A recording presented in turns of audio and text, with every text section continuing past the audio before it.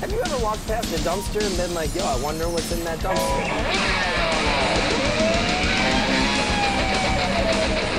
Either put on these glasses or start eating that trash can. Yeah, there's a baby in the garbage can.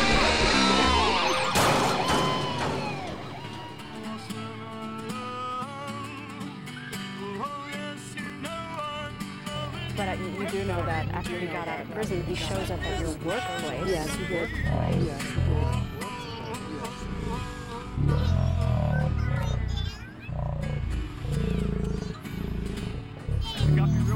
Yeah. Oh my God, that's the man who kidnapped me. That's him. I can see you really good.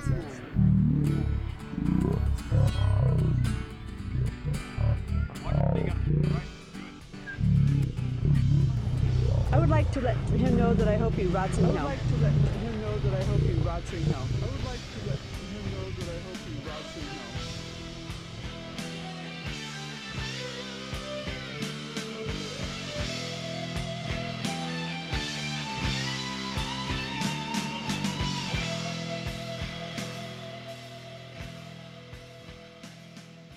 You're listening to the True Crime Dumpster podcast with hosts Amy and Kevin. And we're coming back at you this week with our two-parter of J.C. Lee Dugard, which almost makes her sound like a serial killer.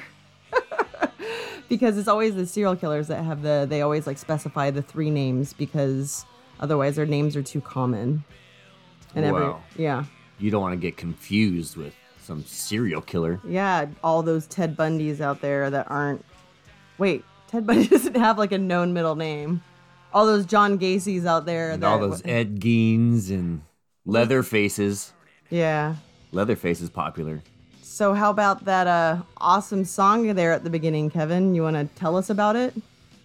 Philip Garrido. Philip Garrido.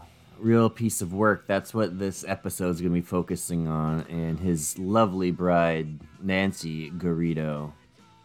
What a pair of pieces of shit. That's right. You heard it here first. That's the official... breaking news. That's the official opinion of the True Crime Dumpster. Nancy and Philip Garrido are humongous pieces of shit that will rot in hell for all times. Well, we could only hope. Well, that's it. Have a nice week. See you next time where we talk out the trash. Just kidding. So tell us about so there's definitely some stuff that happens prior to J.C. Lee Dugard. I'm just going to refer to her as J.C. There's definitely some stuff that happens prior to her abduction, and you're going to tell us about that, right? I'm going to try. All right, let's go. That's what I'm here to do. Yep. I've filled out another report. Yeah, you did your book report. Yeah. So in this installment of Kevin does his homework. Hellfucker's book report. Philip Garrido, born in Pittsburgh, California. That's right, California, not Pennsylvania. No steel. April 5th, 1951. A Reno psychiatrist, Lynn Garreau Jr., wrote about Garrido in a mental evaluation that he had, quote, considerable emotional conflict. You don't fucking say. With his parents in his formative years. A sexual deviant, a heavy drug user, and he was guided by the light. That's right, he found God, apparently. Mm-hmm. I'm not sure at what point. But I think at lots of different points. He definitely had a weird black box that he could talk to angels with, whatever. You know. Who doesn't have that? It's called an iPhone. It was just like an early model of the iPhone. His sexual addiction was so bad that he would masturbate in drive-in theaters, restaurants, bars, public restrooms, and my personal favorite, outside the windows of people's houses. Ew. Yeah. Ugh. Court records show he graduated high school in 1969. How sexual. A month later, he tried marijuana for the first time. A month after that, he tried LSD. That's quite a jump. I did the opposite. I know, which is weird. He was arrested in 1969 for having weed and LSD and spent some time at the Contra Costa County's Clayton Farm facility. Wow. Fucking try to say that three times fast. County's Clayton Farm. Well, those hard C's aren't that hard Fucking to say. haikus.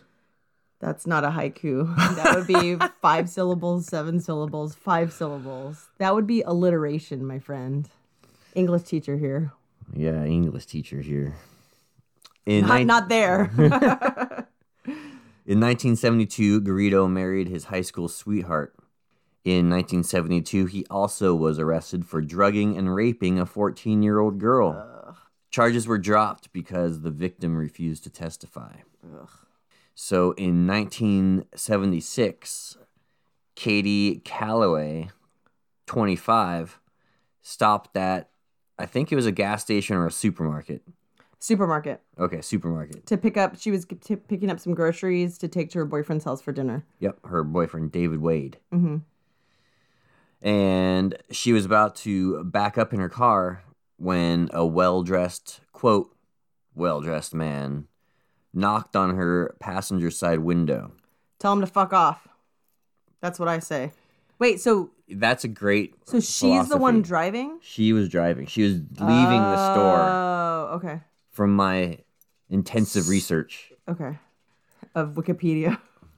No, see, I've got my Seattle sources here. Times. Wow. Yeah, Seattle. And biography.com. Good job. They never lie. Yeah. So, as she's trying to leave, this so-called well-dressed man knocks on the window. Isn't that a ZZ Top song? It's part of a ZZ Top. Okay. You don't distract me. I'm with sorry. beer drinkers and hellraisers. So he points at this Mercedes-Benz that's parked in the parking lot, and he says that's his car and it's broken down. He just needs a ride up the street to his house. It's supposed to be really close. And Calloway agrees, which, I mean, it is 1976. Yeah. Giving people quick rides to things and stuff. They didn't have the 24-hour news cycle like how we do today. And just people I don't think trusted very each many other. people will have seen Texas Chainsaw Massacre at this point. Yeah, So I mean, they don't know to this not is pick like up northern, the fucked up. Yeah, this is Northern California, hitchhiker. which now is definitely something else. But I think at the time it was kind of like country-ish, you know? And like it isn't unheard of to be kind of like stranded and need the help of a stranger. Lots of open spaces here in sunny old California. So she agrees to give him a ride. And he is directing her to his house, and he directs her to this empty lot. And when she turns to ask him about it, like, what the fuck? Oh, God, yeah. Garrido reaches over and turns off the engine. And then he grabbed her by the neck and held her hands. And then he said, quote, "If you do everything I say, you won't get hurt." He also told her that he was serious. So Garrido handcuffed her, put a leather belt around her neck and under her knees so she couldn't Wait, look didn't up. he smash her head into the dashboard? Yeah, he did do that too. Okay. That, like, she was, like, kind of stunned and, like, in pain. Yeah. And so it was kind of easy to get her to do a lot of things because she was so fucking just alarmed and didn't know what was going on. So somehow he handcuffs her and he gets this leather belt around her neck and under her knees, so she's kind of like in this like weird position. She can't look up. And then he gets her in the passenger seat and throws a coat over her and begins driving. While Garrido drove them to this storage locker that he had all picked out, he was telling Calloway about all his sexual fantasies. So he brings her to this storage unit, and inside the unit, behind some heavy plastic sheeting, Totally like Dexter style there. was this mattress all lit up with red, blue, and yellow stage lights, a movie projector, and a stack of porno mags. And like his bandmates at the time, which I think they had kicked him out of the band at this point because he's a fucking weirdo. this was kind of seen as maybe a potential practice space. So like they knew that he was kind of building this weird little shed, but they thought it was going to be like a jam room. That's why it was all soundproofed and everything. Oh, that makes sense. Mm-hmm. So there was also some weed, some cheap wine, and a bucket for Calloway to use as a toilet. Ugh. Garrido is also apparently on 4 hits of LSD, which he later tried to use in his defense, claiming like insanity or some shit. Fuck you. Yep. So he raped Calloway for 5.5 hours while the radio blasted, and he made her drink some of the wine and smoke hash.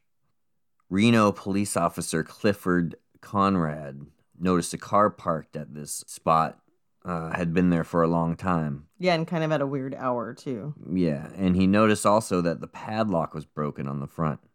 So he banged on the door, and Garrido answered, only wearing jeans. Officer Conrad began questioning Garrido when Calloway poked her head out from behind the plastic sheeting. Quote, she said, "Help me," she said. "Help me," and then she ran out from behind this place. And she's like naked, right? Yeah. And that was what Conrad said in his testimony. Mm-hmm. Garrido was sentenced, so he's obviously arrested. And like he was trying to say that was like his girlfriend or wife, and that they were like playing around, and that she wasn't being serious. And this guy was like, "Nah, fuck you, I'm arresting you." Like, so fucking luckily, because this could have gone in a very, very different, weird direction, which it's already fucking terrible as it is, but at least she fucking got away. And if it wasn't for that police officer, she'd be dead or held captive for years. Who knows, yeah. Yeah, I don't even want it, yeah. So Garrido was sentenced to 50 years in federal prison for kidnapping, and then another 5 years to life on state charges of sexual assault. So 2 different things. But wait a going minute, on this there. is only the beginning of the story. How did he get out in so much less time? Yeah, so there's 2 different things going on here, and it gets a little confusing, and so Yeah. I think he kind of slips through the cracks here. So Garrido served 11 years on the federal kidnapping charges in Kansas before being released to Nevada State Prison in January 1988. Isn't that where he met his true love? He meets her in Kansas, yes. Yeah, so like he At becomes Leavenworth. he becomes like friends with another inmate who is a Jehovah's Witness, I think. I'm not sure. And the Jehovah's Witness dude like gets him into religion even more so in like a weirder direction. And the other inmate's niece comes to visit, and it's Nancy, her maternal. I don't give a fuck enough about Nancy and Philip to get any of their fucking facts straight, because they're the biggest pieces of shit on earth. She's just as bad as him. Yeah. But anyways, she had a different fucking name, but she walked in, and the inmate dude that was next to Philip was like, "Hey, that's my hot niece. You want a piece of that?" And so they get fucking married. Isn't that weird? They get married, like, this fucking inmate knows that Philip Garrido is a violent rapist, and he's all like, "Let me hook you up with my niece." And they fall in love and get married while he's in prison, and she waits for him. What? Love. Knows no bounds. Yep. Love. Yeah. Yeah, man. That's not love. It's fucking sick. So he... Sorry, keep going. He's sent to the Nevada State Prison in January 1988 for the sexual assault charges. So it goes from federal to state charges now. And the state charges were a sentence of 5 to life. But because his 11 years in federal prison... But then they're like, "Oh, is that 0.5? Yeah, he just has to stay for a few months." Fuck. Well, so his 11 years in federal prison counted as time served. Oh, so it was... and so he was eligible for parole as soon as he arrived in Carson City. Yeah. Which was January 22nd. So it's not... It was supposed to be probably consecutively, but instead they did it concurrently. Something happened. Those 2 tricky words. Concurrently means at the same time. And then the other one is one after the other. Right. Yeah. So they probably accidentally made it concurrently, which is something they do in Canada a lot. Oh, really? They do concurrent sentences We do consecutive life Oh, I sentences thought you were talking here. about mixing them up. No, in Canada, Robert Picton, the Oh. pig farmer guy, he was charged with like 6 or 7 and put away on 6 or 7 murders. Right. But all of they're concurrent. So that's why they held back on so many of the murder charges, is because just in case, like if one falls through, then like a lot can happen. Like No he double could jeopardy. potentially get out. So that's why they hold back. They don't charge him with everything at once. Yeah, they held back a bunch of the charges just in case because of the concurrent sentences as opposed to the consecutive. If he had gotten consecutive life sentences, he would be in for life no matter what. But with the concurrent, it's tricky. It's easier to potentially get out on appeal, I think, or out on parole. So, August 1st, 1988, the Nevada Parole Board, by a vote of 3-2... I want to know who that fucking that dude is. No I'm gonna shit, right? Fucking They send him a released... very strong worded letter in Ooh. a pile of poop, asshole. So, they released Garrido. That's why Fucking Amy's so fired up. Fucking stupid. And then he goes to terrorize fucking Katie. All right. I'm sorry. So, he was technically on parole in Nevada, but federal parole took precedence, and he moved to California. I'm not sure how all this works, but... So, he remained on federal parole until 1988. I don't think they know either. When the federal hold ended. It ended in 1988. His Nevada parole was still in effect, but supervision fell to the California Department of Parole and Probation. Well, because he lived in California. Apparently, this was possible because California and Nevada have some sort of cooperative agreement. Mm-hmm. Still, I don't know. 1993, Garrido violated his parole, but Nevada officials never were notified. He did spend 4 months in federal prison in California because of this violation, though it's unclear what the violation was.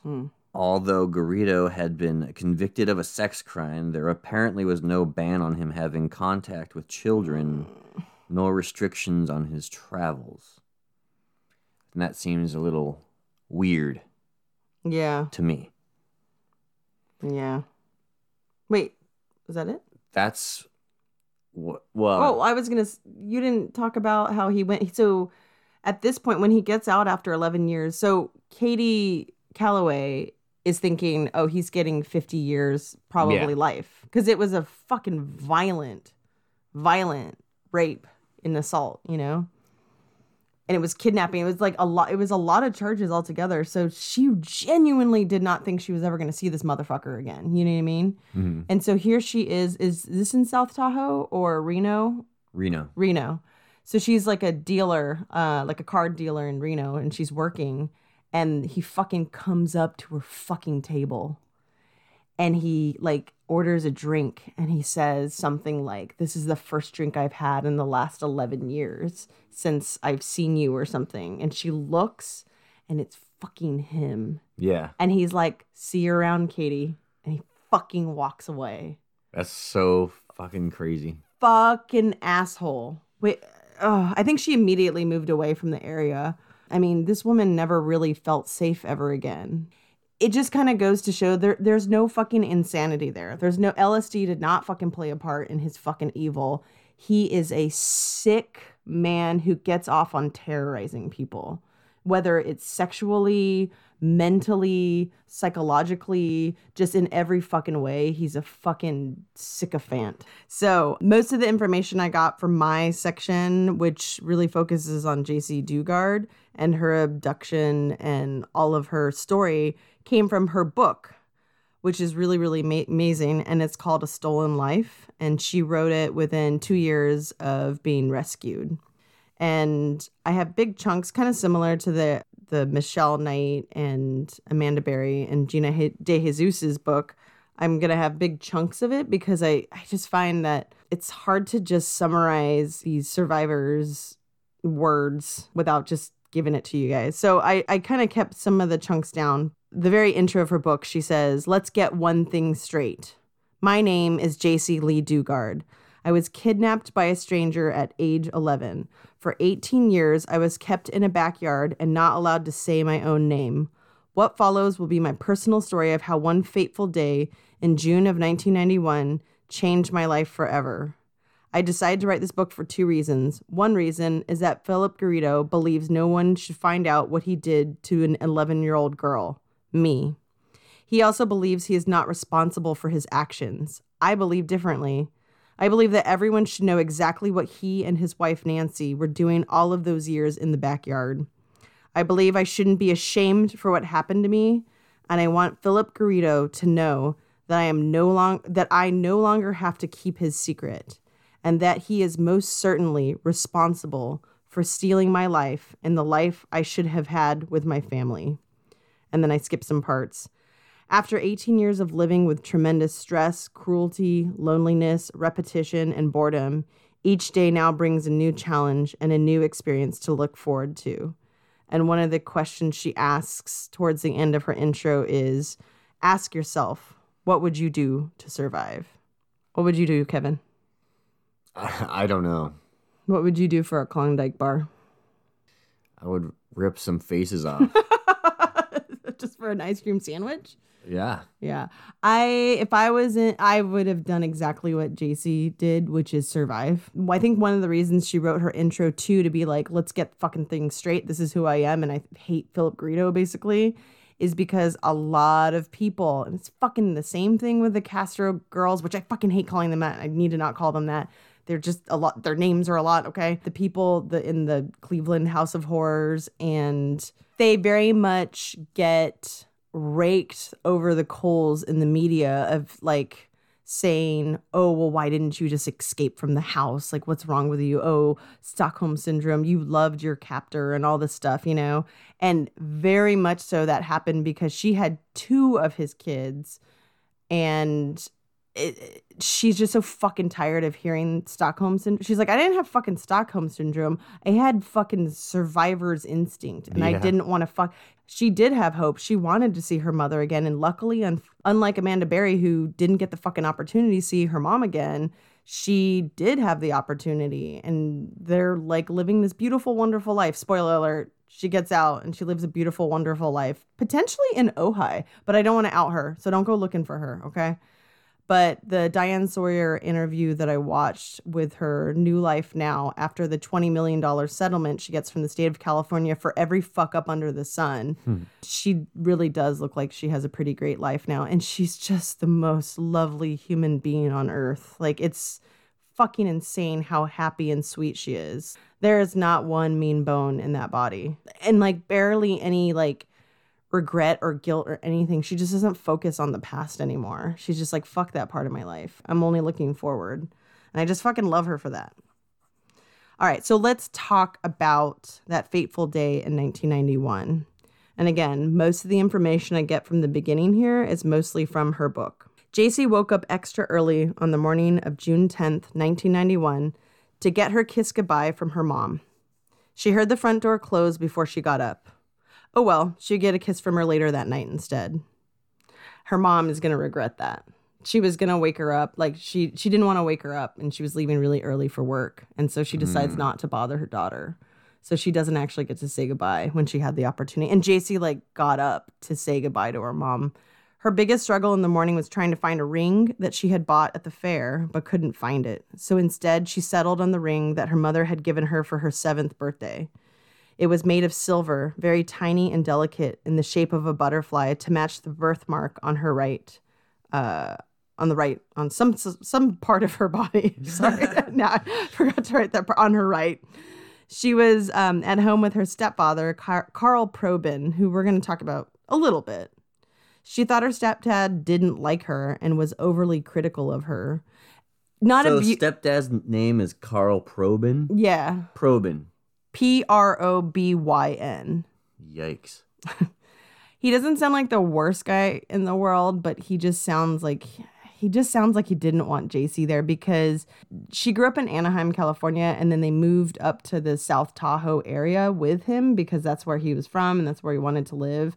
And he had this new baby, this new wife, and he had this new life, and everything was great. And then there's like this 11-year-old kid. And I think he's kind of irritated by JC. I don't think he's abusive. I think he might be a little neglectful, But she definitely is not trying to say she had like a terrible childhood or anything like that. If anything, she kind of wants to dispel the myth that people who are abducted are from, broken homes or from places that are unhappy. She had a fairly happy childhood. She had everything that she wanted.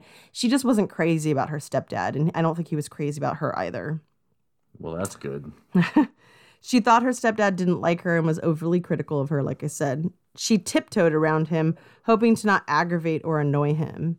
JC has a baby sister, 18 months old, and her biggest wish is to have a dog and name it Buddy. I mean, these are the fucking things that she's thinking of. You know what I mean? It's kind of similar to like the 11. Gina De Jesus like thing where, she was 14 when she was abducted. And like her biggest thing was like, oh, is the radio station tuned to the, so I can sing along to songs on my way to school. Like that was her biggest worry, was like, oh, am I going to be able to go roller skating with my BFF on Friday? Like that should be your fucking biggest worry when you're 11, 14 years old, She had a cat named Monkey.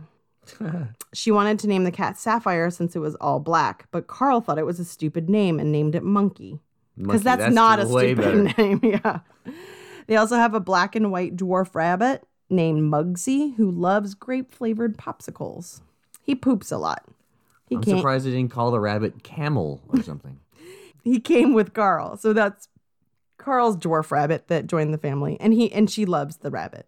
She makes her own lunch, a PB&J. Part of the reason she does this is because Carl's like, you're a picky eater. Like, he doesn't like the way she eats. And like one night she was eating in a quote unquote like annoying way, and he made her go eat her dinner in the bathroom facing the mirror so she could see how annoying she was. Like that's the kind of shit he would do to her, is like say that the name that Sapphire is a stupid name and then make her eat her dinner in the bath. Like it's emotionally abusive, but again, like he wasn't like beating the shit out of her or anything like that. So I don't want to like paint Carl in this like terrible, light or anything. He was winning no stepfather of the year award. Probin. Mm-hmm. So all morning long, she never sees him. He's home. He used to drive her to school, but then he was annoyed by it. Weird, huh? And says, you're old enough to be walking to the bus stop alone. Yeah. Turns out. So she leaves the house never having seen him, but she sees that the garage door is open and the car is like out. So she's like, oh, he's probably working on the car. She doesn't even like go to say goodbye to him or anything. Like they just sound like they're roommates. They're not family really. So a couple driving a gunmetal gray sedan begin following her as she leaves her house on foot. Her stepfather is still in sight at this point. He actually sees all of this happen. Yep. Ugh. Philip slows down to ask JC for directions, and he's one of the people in the car. She comes closer to the car and feels an electrical zap. She wets herself and is immediately pulled into the car. A blanket is thrown over her head, and they speed off. JC Lee is snatched just 1,500 feet away from her home. Carl attempted to chase the couple on his bicycle. So his car isn't working at this point. That's why he's out in the garage working on it. So he jumps and he desperately pedals to try to catch up, but he never is able to. He does get the description of the car, though. He didn't get the license, though, right? No, he didn't get any of it, but that's how they know it was a gunmetal gray sedan, though. What's also crazy, too, and I saw it in a couple different spots, is that because she was so close to the bus stop, some of Dugard's classmates were also witnesses to the abduction, so they saw it happen too, which has got to be fucking traumatic. That's fucking crazy. Yeah. It's fucking crazy that so many people saw it happen and people could see the couple. They're like, it was a man and a woman, and they got like a make and model of the car and all the shit, and then just like nothing ever happened with it. It's so frustrating. And I know that her mother was fucking just like beating her head into the wall. She's just like, how can so many people have seen what happened to my daughter, but nobody can like help? It's crazy. Yeah. Initial suspects included Carl Probin and Ken Slayton, Dugard's biological father, who they did not know each other at all. And Slayton only had a very brief relationship with Terry in 1979. They didn't even get married or anything. He didn't even know he had a child. And there's some I didn't really look too much into it because there's too many other things to look into.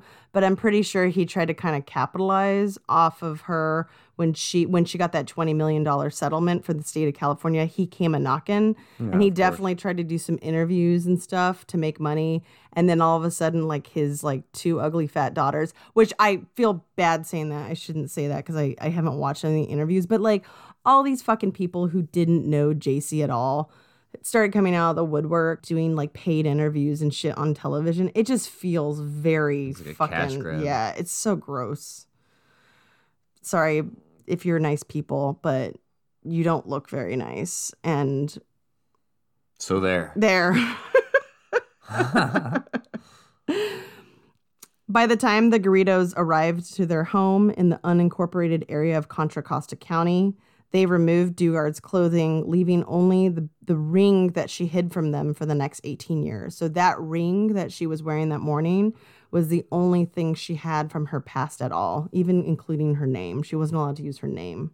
Taking her from their car to the property, Garrido placed a blanket over Dugard's head and ushered her into the area of his backyard where sheds and storage units stood, placing her inside a tiny one that was soundproofed. I've read reports saying it was about a 10-foot by 10-foot room, and she would remain there for quite a while. One thing I really liked about her memoir that is unique is the different kind of aspects. Like, it's not just a straight story. She has these little reflection notes from her therapist. So her therapist actually helped her write this book. And so she, in between chapters, has these things called reflections. And they're specifically kind of like these aha moments that she has with her therapist. I'm not going to share all of them, obviously, because there's like 20 of them. But I really like the first one. She says, "Since my return back into the world, I find myself collecting pine cones. I ask the people I know when they go on trips to bring me back a pine cone. I have pine cones from Lake Placid, Maine, and Oregon. My therapist and I finally solved my obsession. A pine cone was the last thing I touched before I was taken away by Philip. A hard and sticky pine cone was my last grip on freedom before 18 years in captivity." So yeah, I just thought that was very like sweet. She just seems like 100% pure, you know? And that's why it's just like, and Philip Garrido is 100% not. Like, he's the most disgusting human being on earth. And it just sucks that, like, I mean, it's not like I would want him to get some other girl who sucks or something like that. I mean, you could even, I don't want to compare her to anybody else, but she is just like this fucking, she had one of the most recognizable faces of the 90s. Her face was everywhere with her little braid and her, it was like her school picture from like 4th grade or something, 4th or 5th grade. And she's just this little, you know, toothy, cute, blonde girl that her face was just fucking everywhere. And she was this totally, I mean, she loved butterflies and the color pink and Barbies, and she was a Girl Scout. She's just like 100% wholesome, which again, like that's the kind of shit that sells. Because then everybody's like, how on earth could this perfect little girl get snatched, you know? Yeah. You know, pine cone, Yes. pine cone, like the symbology of pine cones is supposed to be a symbol of the pineal gland, the third eye. Interesting. You could definitely read into that some more, but I won't because I'm tired. You're welcome. You're welcome for that arcane knowledge. You got that Back to the Dracula? story. Yeah. He takes off her clothes. Oh, all right. Okay, what? Sorry. Yeah, sorry. Why? So they're in this shed together. Remember, it's June in California. I mean, it's Northern California, so it's not quite as hot as Southern California, but it's fucking hot and stuffy. There's no windows or anything. Well, it gets hot in the day and then it gets fucking cold at night. Yeah. And he takes off her clothes and his clothes, and he makes her touch him. So this is day one. She hates it, and she says she even laughs at it. And she says she's always had this nervous thing that she laughs when she feels uncomfortable, which I do that too. It's so foreign to her. She has literally never thought about a man like that. She said that like when she would play with her Barbie dolls when she was younger, she like knew that like having a sexy time was a thing, but what that meant was that like Barbie and Ken went to bed, like literally just sat next to each other in bed, and that was like a sexy 11. time. Yeah, 11. 11, and there's no internet yet. Internet actually will play an interesting 11 part. here in the year 2020 is kind of like 40 It's and like 39 and a half. I like how it couldn't be 40, like I just said. He brings her fast food and soda once a day. It's insanely hot in the room.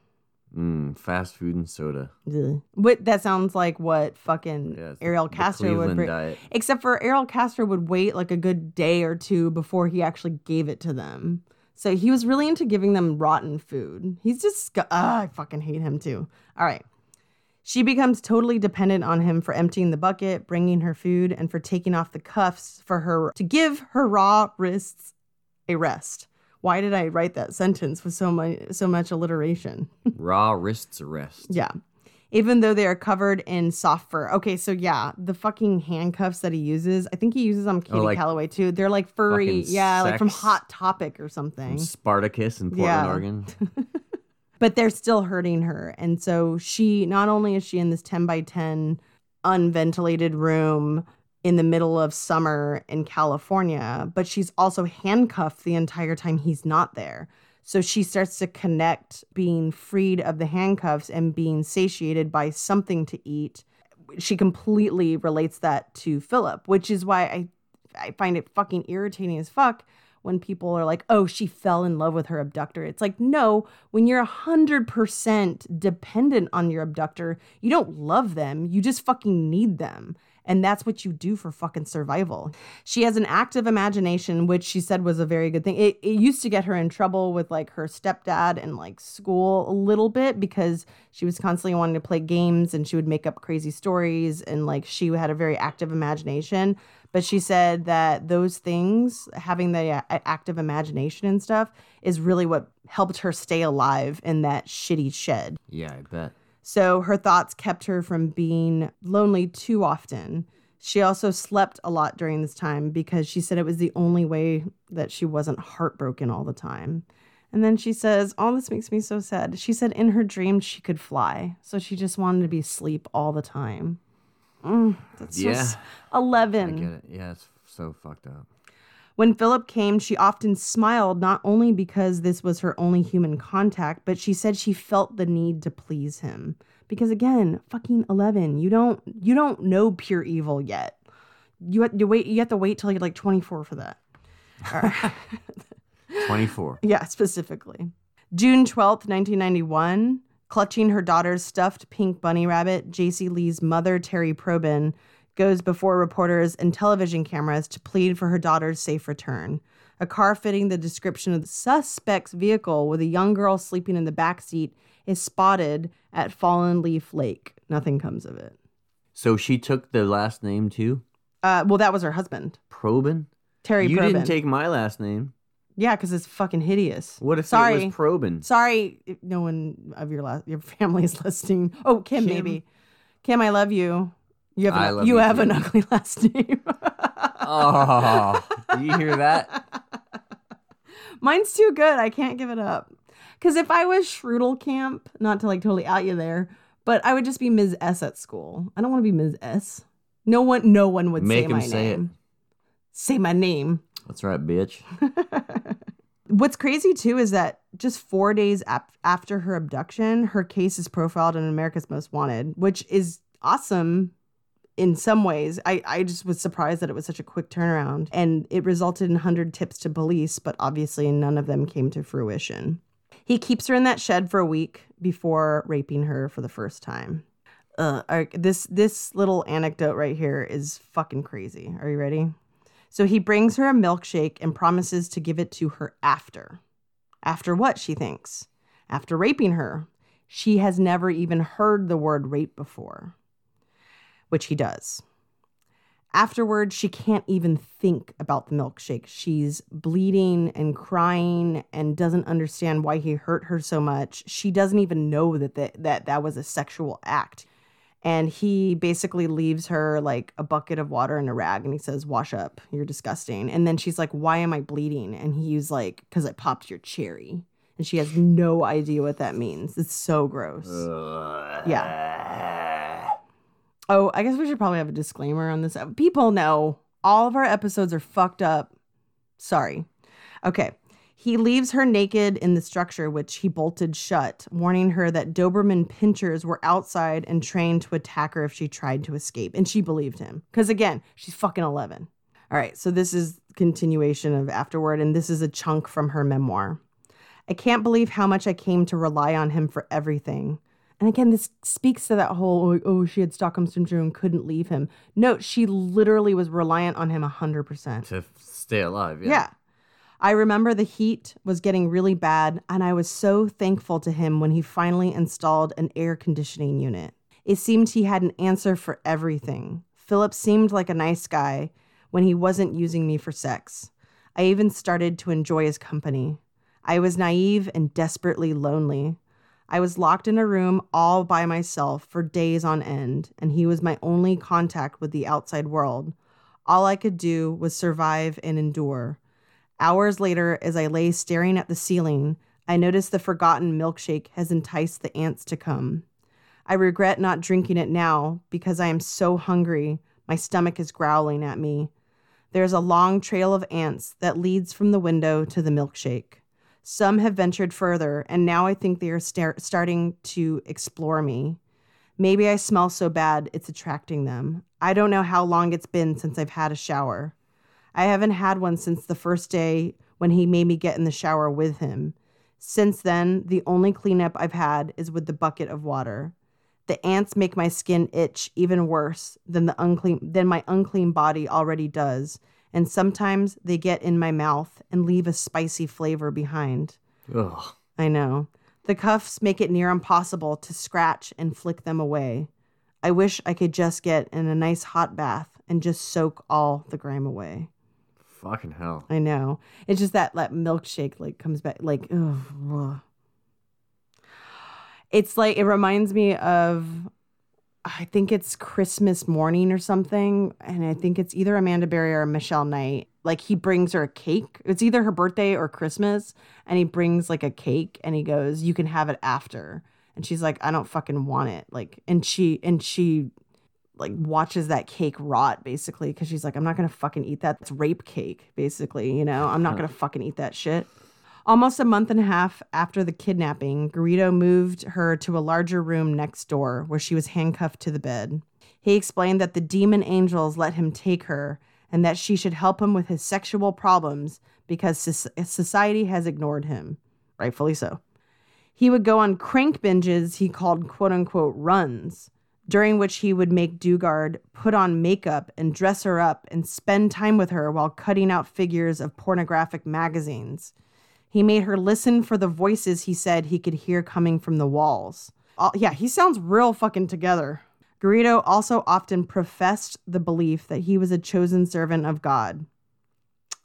Because that's the kind of servant that God would want to serve him. Well, I don't know if you've... I don't know if you know God. Catholic Church, but... Yeah, if those are fucking servants of God, then God likes fucking little boys. You know what I've come to realize is up is down and down is up and good is bad and bad is good. Yep. Welcome to this world. Welcome to the jungle, baby.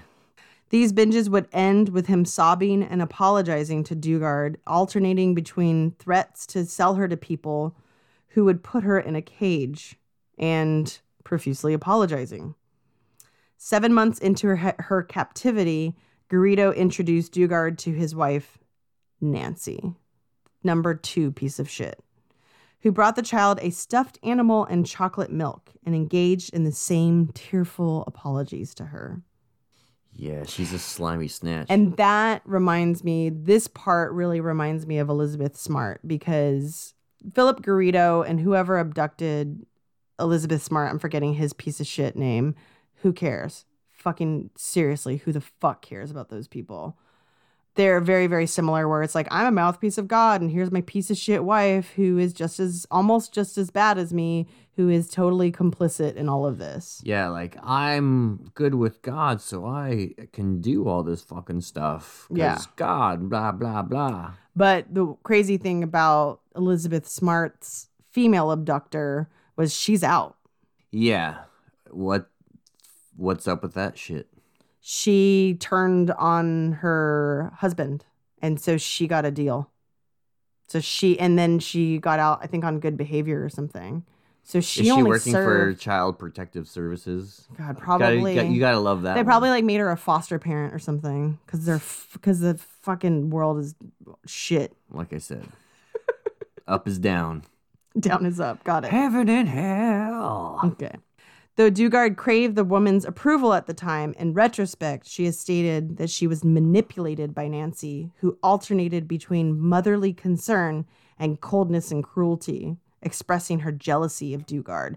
Part of that is because Nancy could not have kids, and Philip wanted kids. Of course he did, because he's fucking pervert. But she was not able to conceive. There are conflicting reports on like JC being his like spiritual wife and giving him children and stuff like that, and like Nancy was his like human. The universe wife. was like, you fuckos don't get kids. Yeah, that's right. Yeah, we're gonna sew that vag up. Yeah, so no yeah, kids for you, Nancy. Dugard characterized Nancy, who worked as a nursing home aide, as evil and twisted in later reports.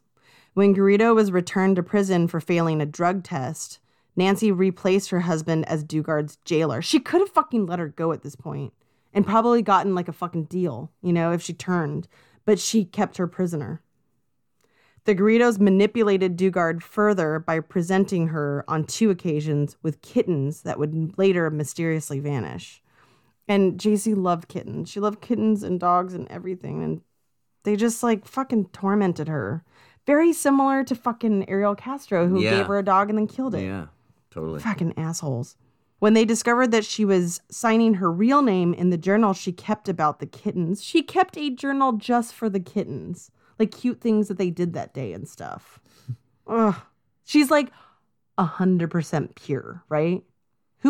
What wonderful little child keeps, probably me, but I probably kept a journal about my dog Pecco. I definitely did. But she keeps a journal just to like document, you know, these kittens' lives.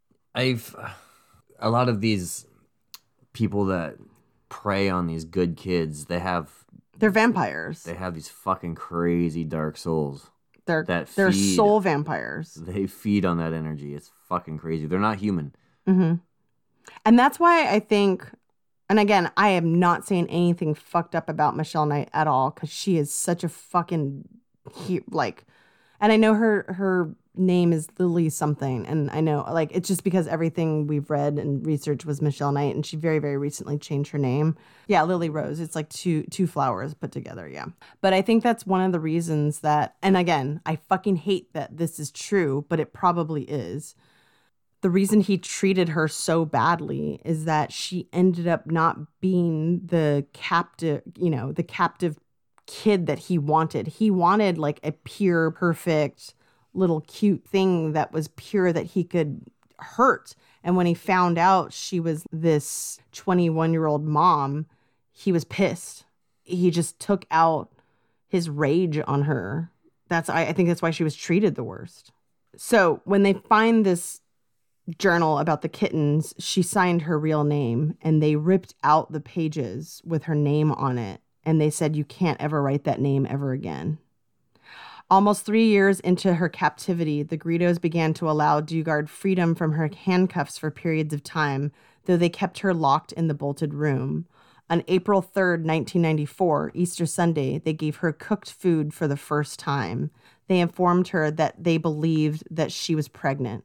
JC, 13 years old and 4.5 months pregnant, had learned of the link between sex and pregnancy from television. Dugard watched programs on childbirth in preparation for the birth of her first daughter, which she refers to her daughters in the book, which I thought was fair, she wants to very much protect their identities. She refers to them as A and G.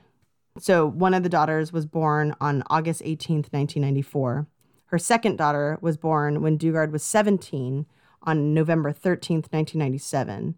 Dugard took care of her daughters using information learned from television, working to protect them from Garrido, who continued his enraged rants and lectures. He also hoped that he would not hurt his own daughters, which luckily it seems that he never did. Neighbor Patrick McQuaid said that he recalls a child meeting Dugard through a fence in the Garridos' yard soon after the kidnapping. He said that she had identified herself by the name JC. At that point, Garrido came out and took her back indoors. He eventually built an 8-foot-tall fence around the backyard and set up a tent for Dugard, the first time that she was allowed to walk outside since her kidnapping. She coped with her continued captivity by planting flowers in a garden and homeschooling her daughters. At one point, Garrido informed Dugard that to pacify his wife, JC and her daughters were to address Nancy as their mother, and that JC was to teach her daughters that JC was their older sister. Yeah. Once the second child started growing up, Nancy wanted JC to figure out a new name since she would be mommy. JC would be their older sister. And this is straight from her memoir. She says, after a couple of days of thinking, I decide on my new name and tell Philip and Nancy my choice. I say I want to be called Alyssa. I used to love to watch the show Who's the Boss, and my favorite actress is Alyssa Milano. But I want to spell it differently. I wanted it spelled Alissa. This is what the girls will grow up calling me.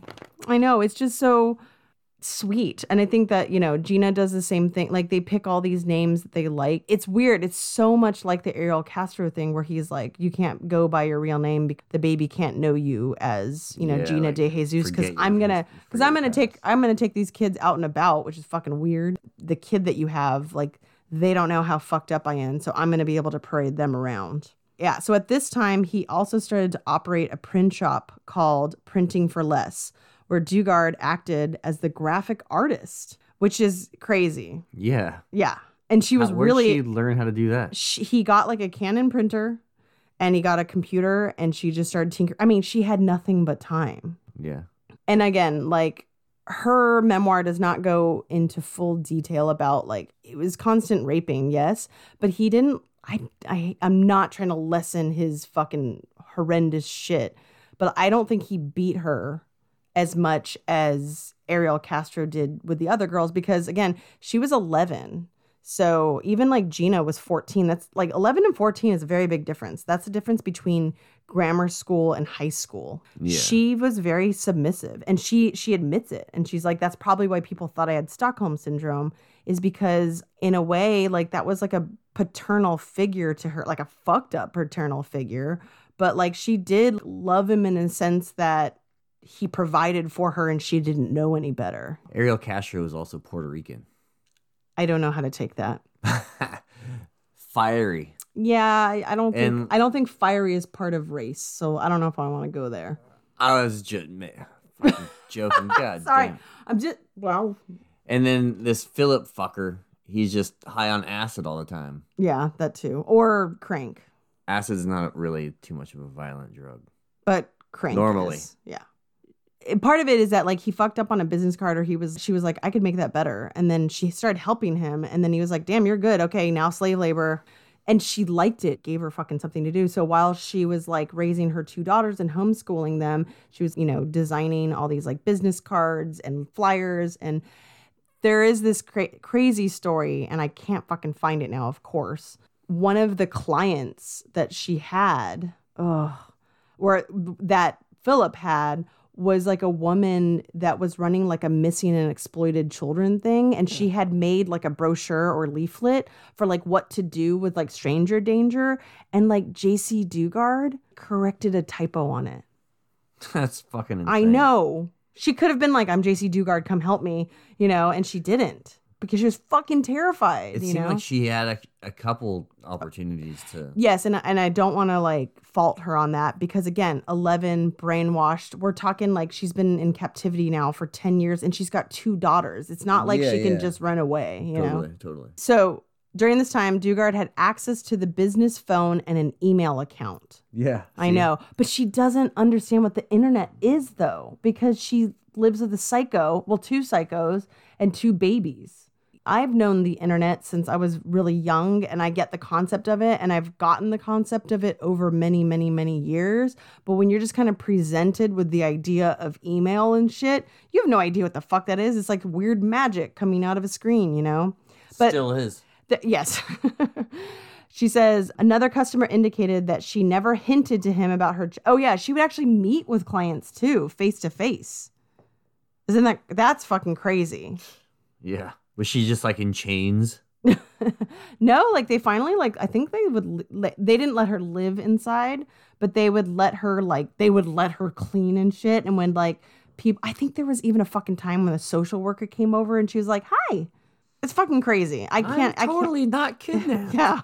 During this time, she had access to the internet. She writes, and this is straight from, because I found that very hard to grasp. And so I wanted to take it straight from her words. She says, "Thank goodness for the internet." And she says in parentheses, "I know what people are thinking. And the answer is yes.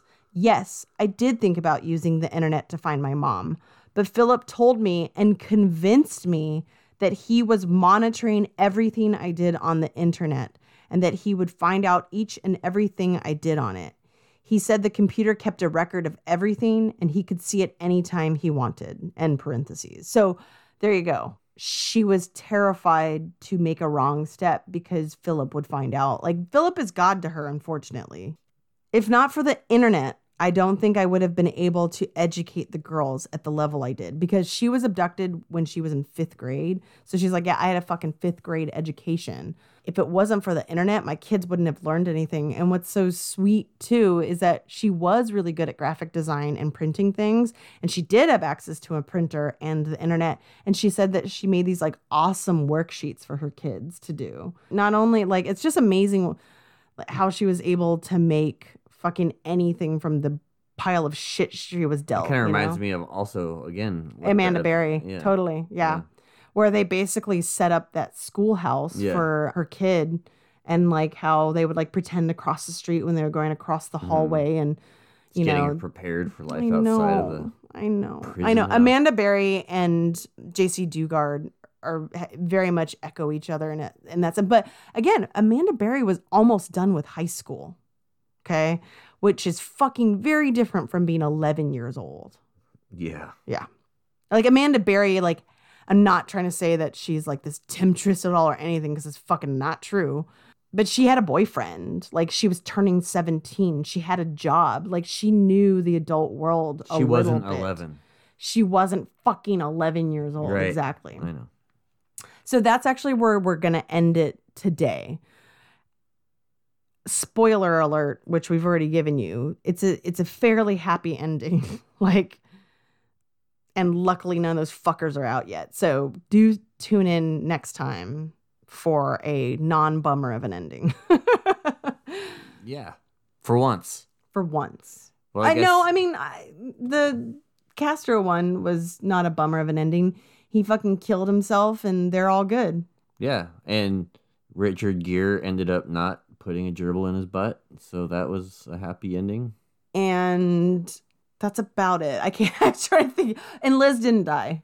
Liz did not die. That's good, because I love her. Very good. I was about to say Johnny Gosh, but nothing good came of that. Well, some laws. Laws. That's what we need, is more fucking laws. Like we said, we'll finish up the JC Lee Dugard story in our second installment of our final episode on kidnappings for this round. But for this next 15 minutes. I love a good survivor story, man. I love survivor stories. It makes me not hate my life. I don't hate my life, by the way. Wow. It just makes me happy that there are sometimes good things in this world in the horrible genre of true crime. I get it. Yeah. There's a lot of serious bummer in the true crime realm. So when people come through these kind of things, it's heartwarming. Yeah. It actually warms my heart. So you can check us out on TC Dumpster on Twitter. Our True Crime Dumpster Facebook group. That's where it's all happening. True Crime Dumpster on Instagram. And we're on all the podcatchers. So if you hate iTunes and whatever. I'm not talking shit, Apple. Don't cancel us. But we're also on Stitcher and Spotify and probably everywhere else. Who knows? So you can find us. Just say True Crime Dumpster 3 times and turn around and Counterclockwise. in the That's right, bathroom yeah. and look in the mirror, and we'll be there. We'll be there. We'll jump out of your trash can and be there. So have a great week. We love you. Bye. Bye. Bye.